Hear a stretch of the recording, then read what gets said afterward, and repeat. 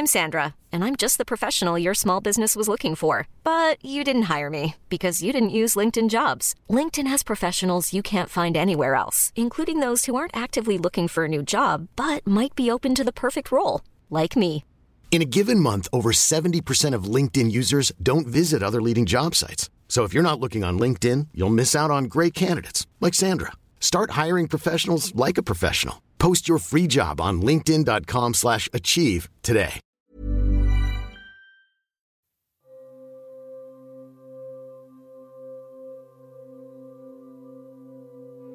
I am Johnny White, really.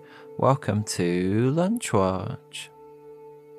Now, I thought, seeing as it's the middle of the Christmas era and we're all careworn and sleepy, I thought I'd save us all from the fierce competition of Lunch Watch and just read a story. So that's what I'll do. When I was a child, I heard about a star that when you looked up at it, you doubled in age. I was warned about it, I mean. And indeed, when I was 8, when I knew I shouldn't, I did look at it. It was autumn, and one evening my mother said, "Don't go into the garden because the star is out tonight." And I knew that she wasn't joking, but I have never had an easy time in the not doing of things. And so I walked outside and looked up at the sky. And all at once I was 16, just like that. And then for heaven knows what reason, I was driven to look again the following year, and then I was 33 or around that. It would rise in the middle of the sky at the end of the month, but not every month. It's blue, although I've only seen it for tiny moments.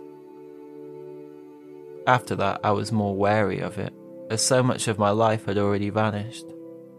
And so I started to take proper precautions, keeping my curtains drawn at night, ignoring fireworks, only looking into the night sky at all very occasionally and never at the end of the month. And for a while this worked. And it didn't take anything away from my daily experience, not really. I mean, there isn't a reason for me to be looking up at the stars at all. I'm more interested in what's on the ground, if I'm completely honest. Down here is where my life is based after all, not up there. Never up there with the stars. And in any event, it only appeared at the end of the month, and not even every month.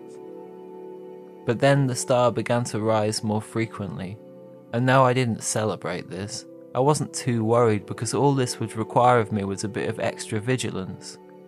I don't mind being extra vigilant now and then.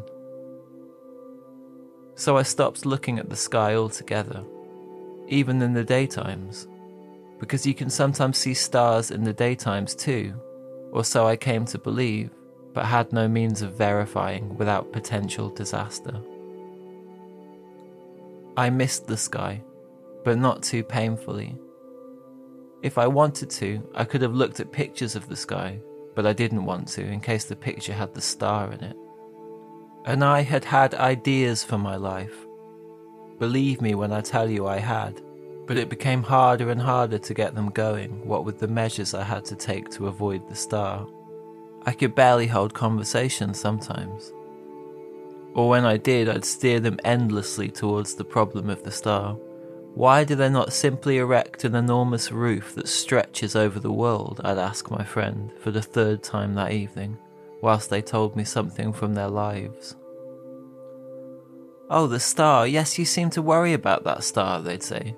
"Just don't look at it. You are under no obligation to look." In time, people stopped seeing me altogether, and I didn't mind in the slightest. I couldn't concentrate on them anyhow, certainly not in a manner that would make it worthwhile for us to spend time together. The star began to shine brighter, and it would illuminate a whole section of the sky when it rose, which became every other night.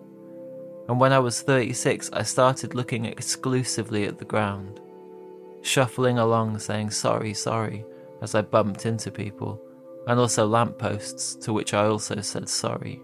I wondered if maybe I would have had a better attitude towards the star if I'd have looked at different ages. Maybe, amongst other things, I'd timed my transgressions wrong on a fundamental level. I would dream about having never looked, and then looking all at once when I was 99 years old, as a display of fortitude, as well as something of a fuck you to the star. Slowly the glowing star came to dominate the whole of the sky, and every night too. But by this point I had ceased carrying an active worry, I just submitted to it. Sometimes I'd hold my hand out into the starlight, and fancy I saw my hand double in age, just as a game. Some nights I go down to the seafront and look out across the ocean, and the water shines so blue it's as if it's the middle of the day. I love the star for this, for things such as this. And so I commit to continue on, trudging around city centres, living, expertly living, under the weight of its light.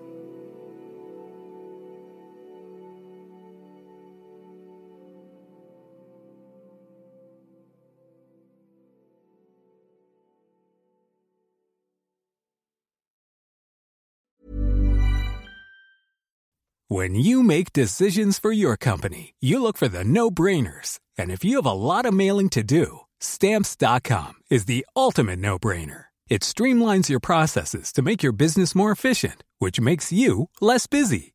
Mail checks, invoices, legal documents, and everything you need to keep your business running with Stamps.com.